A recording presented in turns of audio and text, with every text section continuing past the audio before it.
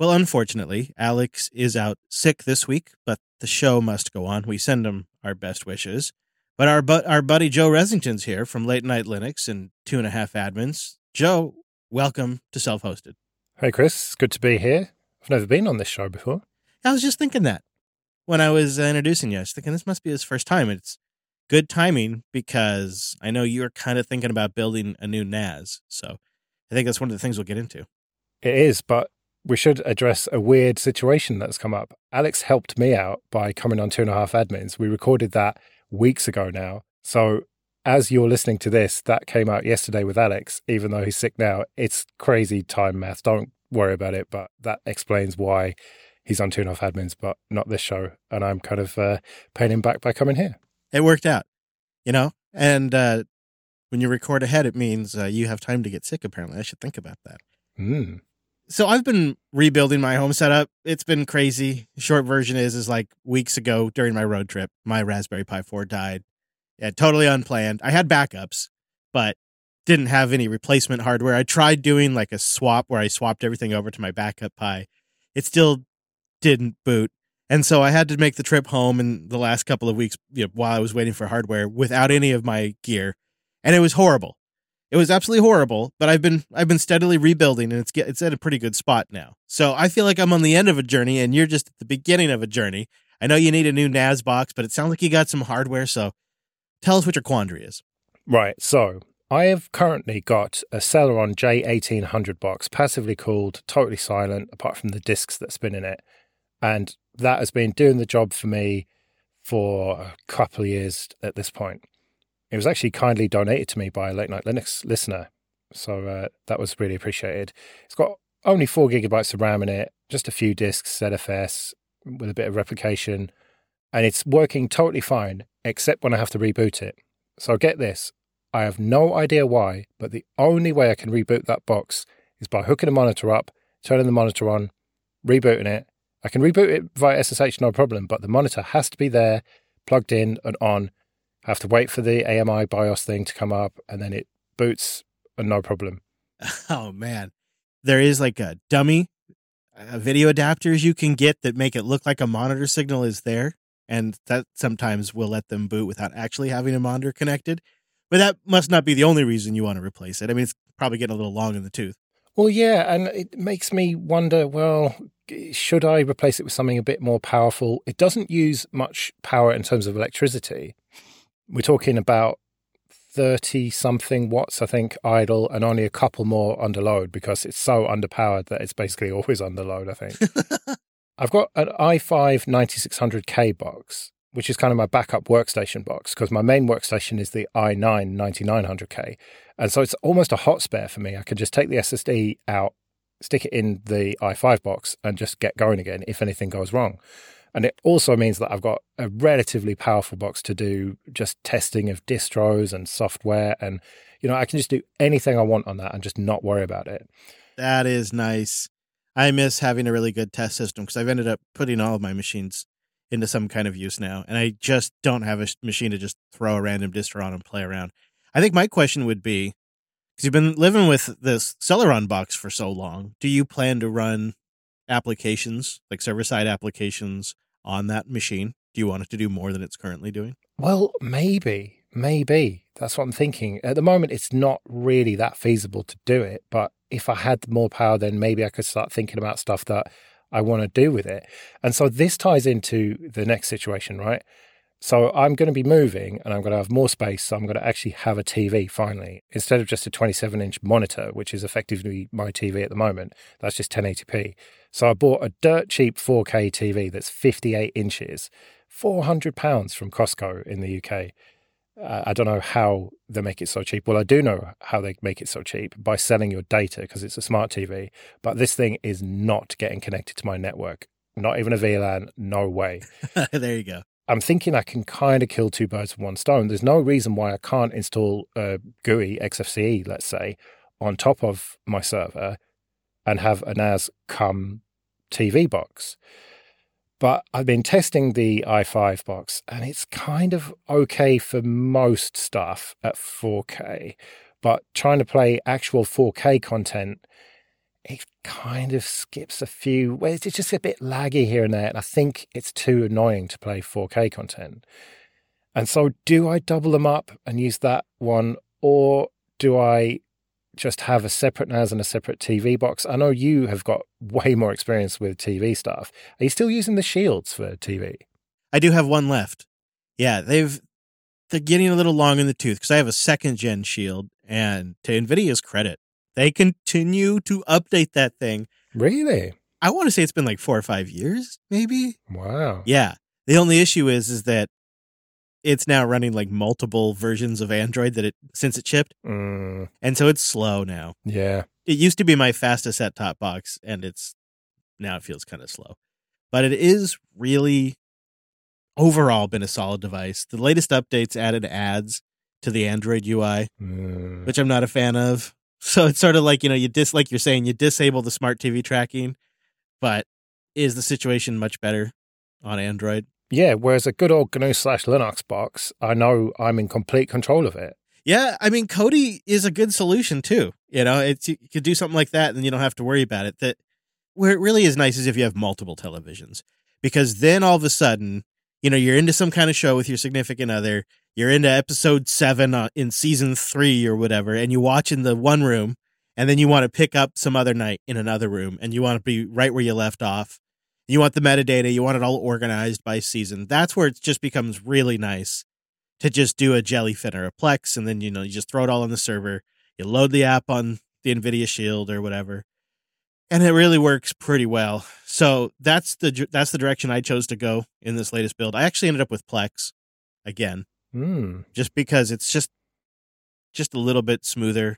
The intro skipping's better. The hardware decoding works better. For me, it's simpler to get the hardware decoding to work. I just could not get it working with Jellyfin. And if you have Intel QuickSync, it makes a big difference on the performance. It takes the load off of the CPU. I don't know. I didn't check to see if your CPU has that. I think it does, because it's a 9th gen i5.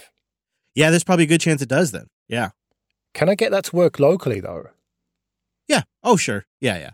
Yeah, so it would run either like just with an installed application or through a container. And then it would do the quick sync. It would re-encode the video and send it to wherever you're watching it. Right, because I don't have multiple TVs and multiple rooms where I want a TV.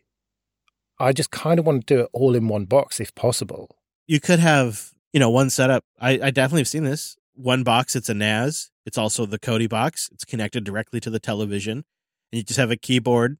And one of those like RF keyboards, it also has a built-in trackpad. I've seen it. It works. And there's plenty of machine there because there's no, like, if you have a whole i5 sitting there doing your NAS, you might as well have it also doing other things. It just seems like, yeah, you totally could. And the only problem is, do you want a PC next to your television? Well, it's going to go on a sideboard thing, the TV, and there's room in this IKEA sideboard that we've bought to put the PC. And what I was thinking is I can drill out the back of it and put a fan there, and one in the bottom of it, one in the back of it, and get enough airflow to keep it cool, and it's otherwise just closed into a cupboard, so you won't even see it. Yeah, now you're talking. Now I'm on board. I like that idea. If it was me, I'd throw a little Odroid H3 in there because I love that Odroid. I think that thing's the ultimate home PC, and it's got HDMI out. It's got a pretty good little processor on there. Make a good NAS. Yeah, but I've got this box already that is kind of a luxury because I've got a ton of laptops as well. I've got an Entroware Apollo, which is kind of my secondary laptop. You could use that as a test machine. Well, yeah, that's what I'm thinking, yeah. Yeah, then I would do it. Listener Jeff, who let us very graciously stay at his place in Sacramento, he has that set up. He's got, he's using Plasma Desktop if he needs to drop down to the desktop. You could fire up Kodi directly on it. It's running Samba file services and NFS and running a couple of containers for him, and it works great. And it's got a disk. It got a couple of disks in there to act as the NAS. So it's one PC doing all those things, and I think that's pretty easy to justify a power draw for in utility. Yeah, that's exactly what I'm thinking. The only thing is smooth 4K playback. So if anyone out there has got a suggestion for software I can run on top of Ubuntu, the LTS, then let me know. Either email the show or you can just tweet at me at Joe Rissington. Well, Joe, I've been re-gearing a lot of sensors and small little edge devices for my home network. Had to throw some of the old ones out, wanted to replace a few, and I decided this time around, I'm going to give Zigbee a try because Zigbee is an open source wireless and communication standard. It's pretty popular, actually, and it's going to be part of the new Matter standard as well. So I thought, all right, let's get on the Zigbee train. And I deployed sensors. I probably spent a little more than I should. I do this sometimes. And I got everything all set up, got it all connected into Home Assistant. And now I've discovered about once every couple of days, several of the devices just drop off my Zigbee network. They just disappear. Right. Any idea why? I have a couple of theories. I think in part, a couple of them are pretty low power devices. And what I've learned is Zigbee uses 2.4 gigahertz. And, there's a lot of stuff in that thing. Microwaves, Wi-Fi. Yeah, I was going to say, does it drop out when you turn the microwave on it by any chance? I don't know. Maybe that is it. Because actually one of them going out is an LED light strip in the kitchen, now that I think about it.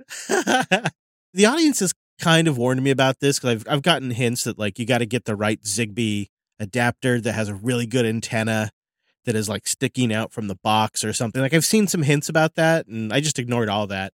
And I have a Zigbee antenna that hangs off of a USB hub that is actually mounted away from the Home Assistant Yellow, but it seems to be not strong enough. And I think now I think about it, it's in the cabinet with my Wi-Fi router. And I didn't even expect this problem because previously I've been using Z-Wave. Z-Wave is a proprietary standard, but Z-Wave operates at 915 megahertz in the United States. And while it is lower bit rate, I think anybody that's familiar with the old wireless phones knows that 900 megahertz just goes farther and goes through walls more. And 900 megahertz is just less crowded. There's less going on at 900 megahertz these days. And so I just took for granted how well my Z-Wave network worked. I mean, rock solid. I'm talking devices way outside, 100 feet outside. Still connecting, still reporting in. Run for a year off a battery. I kind of expected the same thing for Zigbee, and that has not been my experience. And man, it sucks because it's several devices. So it's a temperature sensor that's failing. It's supposed to be monitoring my water bay, and it's the light strip that's failing. So sometimes we do the nighttime shutdown stuff, and I go to check on the kids and I realize, oh crap, this light strip's still on. The lights didn't turn off. Oh, it's disconnected. It's embarrassing. Destroys the family acceptance factor. Yeah. So what I ended up kind of piecing together, and I'm still kind of figuring it out, is if you get, this is true with Z-Wave too, if you get a smart plug that's constantly powered, they will most often act as a network repeater. And they will rebroadcast the network and kind of make up for these gaps. But I think you have to have a fair amount of them. Quite a bit. It has to be a pretty dense network of these. In Z-Wave, that also wasn't the case. But I think it's because the transmitters in some of these low-power devices are just really weak. And so you have to compensate by having a lot of mesh coverage. But your house for a bus or an RV is big, but for a home, it's pretty small, right? So you shouldn't be having this problem with it. I mean, we do have a lot of Wi-Fi in the area. So maybe it's just a lot of radio noise. Maybe it's because it's in the booth with my Wi-Fi access point. Yeah. Do you have 2.4? I have a lot of my IoT devices that are on Wi-Fi on the 2.4 network. Right. But Zigbee can use another frequency, right? Yeah, I think there is. And I think there's also something with Thread that is going to be part of the new Matter standard that's going to help. So I feel like there is solutions coming, but nothing that's here right now that I can use. So I'm just kind of going back to Z-Wave devices for now. For the most part, the Z-Wave stuff just works. It's just there's more Zigbee things than ever. I've been noticing just an increase in Zigbee devices. I think it's probably because of Matter. So I just picked up a new multi-sensor. I love these Z-Wave multi-sensors, and they have a brand new version. And here's something else I've noticed, is you really get what you pay for with these little Edge IoT sensor devices. And I'll admit, this AOTech Multi-Sensor 7, it's $70. And if you really think about it, you want one for every room. And this is expensive. But I have also been comparing these to $19 sensors and $30 sensors, $40 sensors, and none of them are as good. And none of them are as flexible. So it's just a solid, AOTech just made some solid Z-Wave devices. Are you sure that if you crack them all open, they're not going to look exactly the same? They do, yeah. They probably do, except for this one. I have cracked a couple of them open, and this one is actually pretty neat. That it's just, the problem is, like, I feel like Z-Wave's going away because Matter's becoming more and more of a thing. It uses Zigbee. I feel like Z-Wave's just getting abandoned, but I think is 900 megahertz, I think, is the superior radio for this kind of stuff. Because you want it to be reliable like a rock, right? You flip a switch and you want it to immediately turn that light on, right? That's what you get with Z-Wave. You get really, because it takes it off your TCP IP network, takes it off of the Wi-Fi, moves it off of 2.4 gigahertz, and puts it down on this super efficient 915 megahertz radio network. Just a gosh darn thing of beauty. So anyways, I'll put a link to my multi-sensor that I really like in the show notes. Now, you weren't ever an Evernote user by any chance, were you? No. You lucked out. I'm more of a kind of SSH into my server and just nano a text file kind of guy, to be honest. I started using Evernote way long time ago when, like, the iPhone was new, and then kind of faded on it because they just did all these different permutations of UI and technology. But my wife stuck with it. She really likes it. It's one of the few apps where you can throw a bunch of different kinds of data, from pictures to PDFs to website clippings to notes, and it will index an OCR and tag it for you. And then years later, you can search for, like, RV exhaust, right? And it'll show the PDF from the manufacturer that we put in there that talks about our exhaust system. It's really handy for that kind of stuff. Or you could take a picture of a business card and search that person's name, and it'll find it, right? Because it does the optical character recognition stuff. But they've been sold to a company called Bending Spoons, and Evernote says the acquisition should be completed in early 2023. And you'll love this one, Joe. They say nothing's going to change. It's going to be a good investment. That's always what happens with acquisitions, right? Yeah. It's usually actually a warning sign these days when they say that. I start to worry. Uh-oh. They say nothing's going to change. Uh-oh. Yeah, so I feel like this is probably something we should look into on the show. So I kind of wanted to put a call out there. I'm curious if anybody has a self-hosted solution for something that kind of worked like Evernote, you know, a textual data store. You can index it, you can search it. It'll do the OCR of a PDF or a picture you throw in there. You know, maybe it'll even have an app on the phone that takes a picture of something and throws it in there. Ideally, it has a phone app and a desktop app, and ideally it has sync and offline support. Also, ideally, multi-user or some kind of sharing, so the wife could create a note and then share it with me, and vice versa.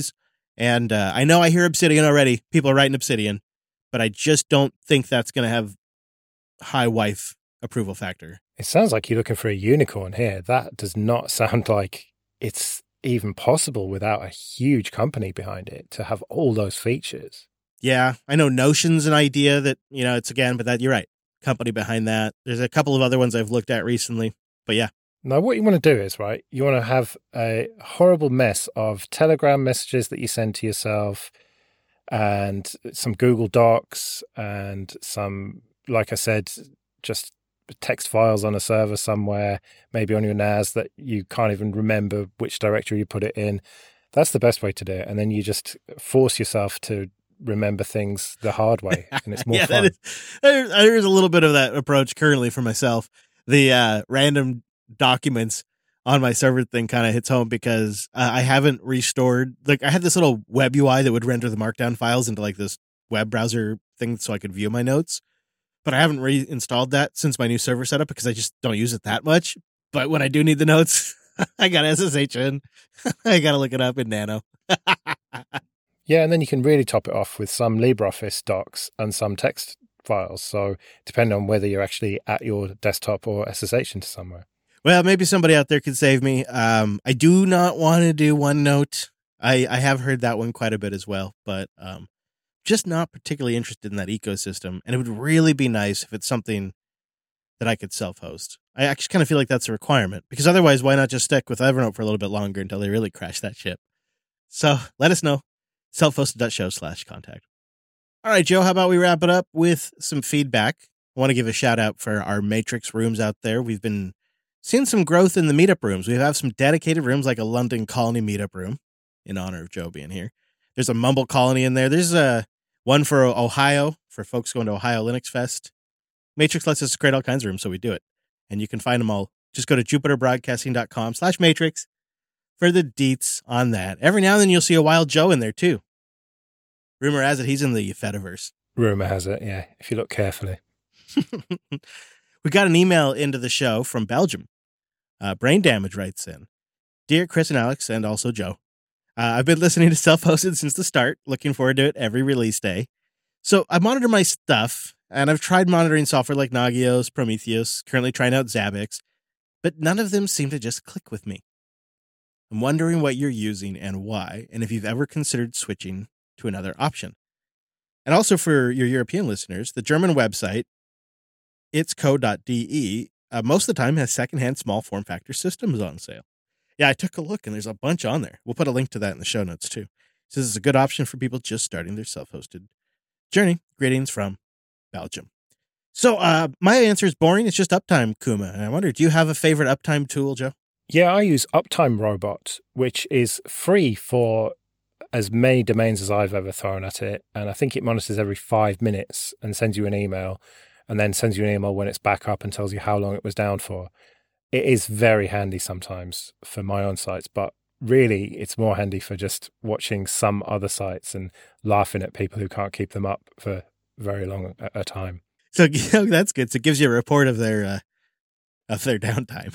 Yeah. And you can see the percentage uptime that each domain has, and you can just stick any domain you want into it. Nice. All right. We'll put a link to Uptime Robot in the show notes as well. And I'll give a shout out to Uptime Kuma, which we have running here. And there's a few other good ones out there, but those ones are just simple enough that they're easy to set up. They're kind of nice for the hobby level.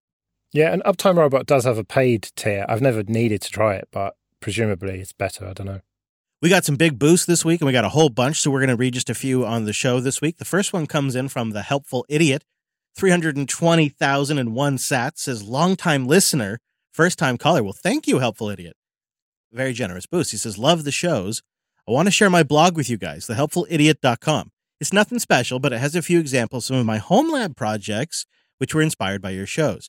My day job is an eye doctor, and he sent a video behind his WireGuard, like an xCloud VM box, which might be in this picture on his website at helpfulidiot.com. There's some good stuff on here, including one that actually was which was actually kind of really up my alley, which are these big outdoor decoration lights that he's integrated with Home Assistant. It's funny that he's an eye doctor and his cable management is an eyesore. Oh, calling him out. Well, at least it makes me feel better about mine. C-Dubs boosted him with 40,404 sats using Boost CLI. So that was a series of boosts. I think I put it all in one big baller boost. He says, I put together a little 1U NixOS router. It's got multiple LANs and Wi-Fi set up with DHCP and NF tables. The Wi-Fi is wonky. Client connections just stop randomly. I WireGuard proxy all of my traffic, but when I turn it on, nothing routes. It's probably my firewall. Not sure how to debug. I could use some tips. Well, C-Dubs, you got a lot going on that one box, you know? And so I feel like Wi-Fi wonky, that's one issue. Client connection stopping randomly could be related to the Wi-Fi. That could be a second issue. And then WireGuard not properly routing your traffic, that's at least your third issue, if not your fourth issue. I feel like where I would start is I would probably try to break down each one of those into its own separate problem. Like I'd start with the Wi-Fi. Like what's the point of even fixing the routing and the firewall issue if your Wi-Fi isn't working? So I'd probably start with the Wi-Fi, figure out what's going on there, check dmessage, run journal CTL-F, watch your log for a bit, see if you can catch it happening. I don't know. You got any thoughts, Joe? I think just what you said, really. Try and break it down into systematic chunks that you can work on. Don't try and work on the whole thing at once because there's too much going on to do that. There's too many moving parts. Try one of the moving parts at a time and just work through it logically until you solve each problem, and then the whole thing will work. I wonder too, C-Dubs, if you're on a later Linux kernel like a 6.02 or later, because I swear, man, I've been having wonky Wi-Fi issues on the later, more recent 6 series kernels. I don't know how long you've had that NIC system installed, but if you could roll back to like 5.18, I would give that a try and see what happens too for your Wi-Fi issues, because I have a machine that is actually I have two laptops that are having really wonky Wi-Fi. One's not connecting reliably, and the other is experiencing really long latency at different parts of the network that just doesn't really make sense. Like sometimes several hops outside my direct LAN, one laptop that's having Wi-Fi issues will have 400, 500, 600 milliseconds on a route, and all of the other machines on the LAN have no problem with that one hop. I'm having the weirdest problems, and it's been since the later 6 series kernels. Yeah, or you could just try Ubuntu or something rather than a fancy OS like NixOS. Could always try a live session. That's actually a pretty good tip. Try a live session. See if you have some of the same routing or some of the same Wi-Fi issues in the live session with a different OS, maybe an older kernel.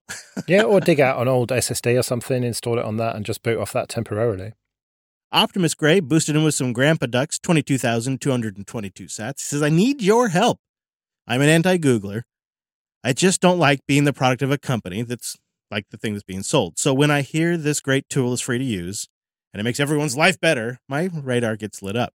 Tailscale, a great tool, but a company that's not looking to make money, I don't understand. P2P connects are very cheap, so they don't need much. But my radar is up for something am I not seeing? I just don't like connections to everything on my network, so my radar is going off. I know they sponsor JB, but I wanted your input. That's a fair question, and I think it's one that Tailscale gets enough that they did a blog post about how they make money and, how they built their network to make it sustainable, because I think that's a common question. So where, the short version is where they make money is if you want to have more than 20 devices that get connected to that LAN, you got to pay. Yeah, which is a pretty good business model. I mean, they sponsor my shows as well, so I'm somewhat biased here, but it seems like your classic business model, give away just enough to get people hooked, and then, you're using it on 5, 6, 10 devices on your LAN, and then you go into work and talk about how great it is, and then suddenly you on 200 or 300 devices. Yeah, it's kind of the Dropbox idea too, right? Dropbox used to give away like 5 gigs for free, so everybody could just start sharing files with up to 5 gigs, and they would spread it around. Yeah, but the advantage here is that if you are just a hobbyist, you can just take advantage of it for free and let all the corporate customers pay for you. Yeah, and he really nailed it there. The reason for that is because they are peer-to-peer. So when you're communicating with another machine on the Tailscale network, you're talking directly through it. You're not routing through the Tailscale servers. The Tailscale servers come in for the authentication backplane that kind of authorizes your single sign-on provider to get access to that network, and then it, basically then authorizes the machine to have a key, and then it gets access to the network. That key expires from time to time, and you have to re-authenticate, or you can set some not to expire as well. And if you ever have to do that with more than 20 machines, then you end up becoming a paid Tailscale user. Rapid Mustang also boosted in with a McDuck row of Grandpa Ducks, 22,222 sats. I learned about you guys from when you were on Level 1 Techs. Started listening and really enjoyed it. Now I listen to all the JB shows. Glad to give back now. Keep up the great work. Well, thank you. I think we got to have Wendell on again. I've gotten a few notes about that. Check in with Wendell and see what he's been up to. See how his self-hosting setup is going. See what's changed about it. Maybe find out what he's doing differently in 2023. Thank you, Rapid Mustang. And thank you also. We got a lot more boosts in. So just a couple random call-outs. We got 67,000 sats from Mooton's Corral. I think I put that in there just to see if I put that in there. I remember now to see if I could pronounce it. Now I'm realizing I could not. They just say hi. 911 sats from Noob. He says this is his very first boost ever. We got a couple of double boosts came together. Double elite sats, 2,674 sats from Sir Lurks a lot. Was listening live last week and wanted to send some support in.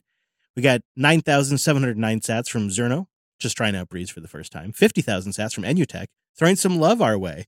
He's a 14-year self-hosting vet, he said as well.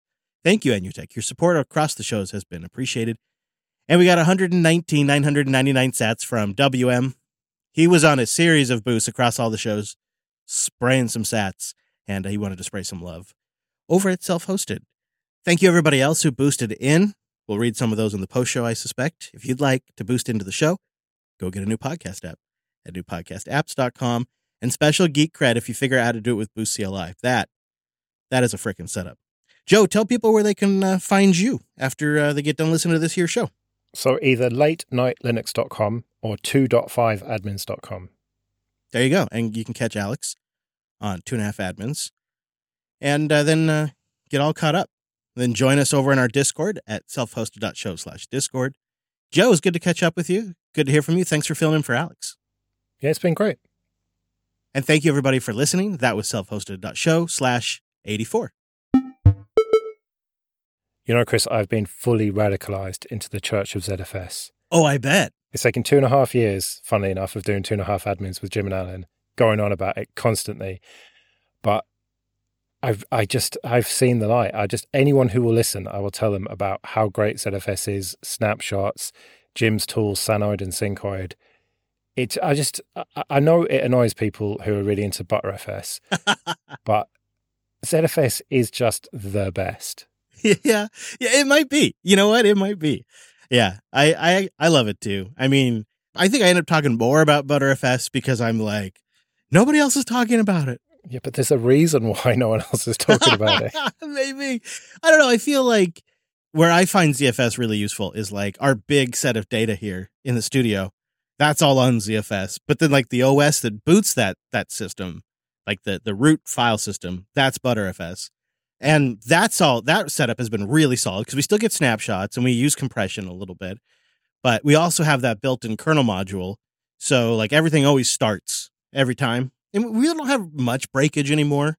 You know, it used to be back in the day, you do your kernel updates and there's a shot that ZFS wouldn't load. That's not much of a problem anymore.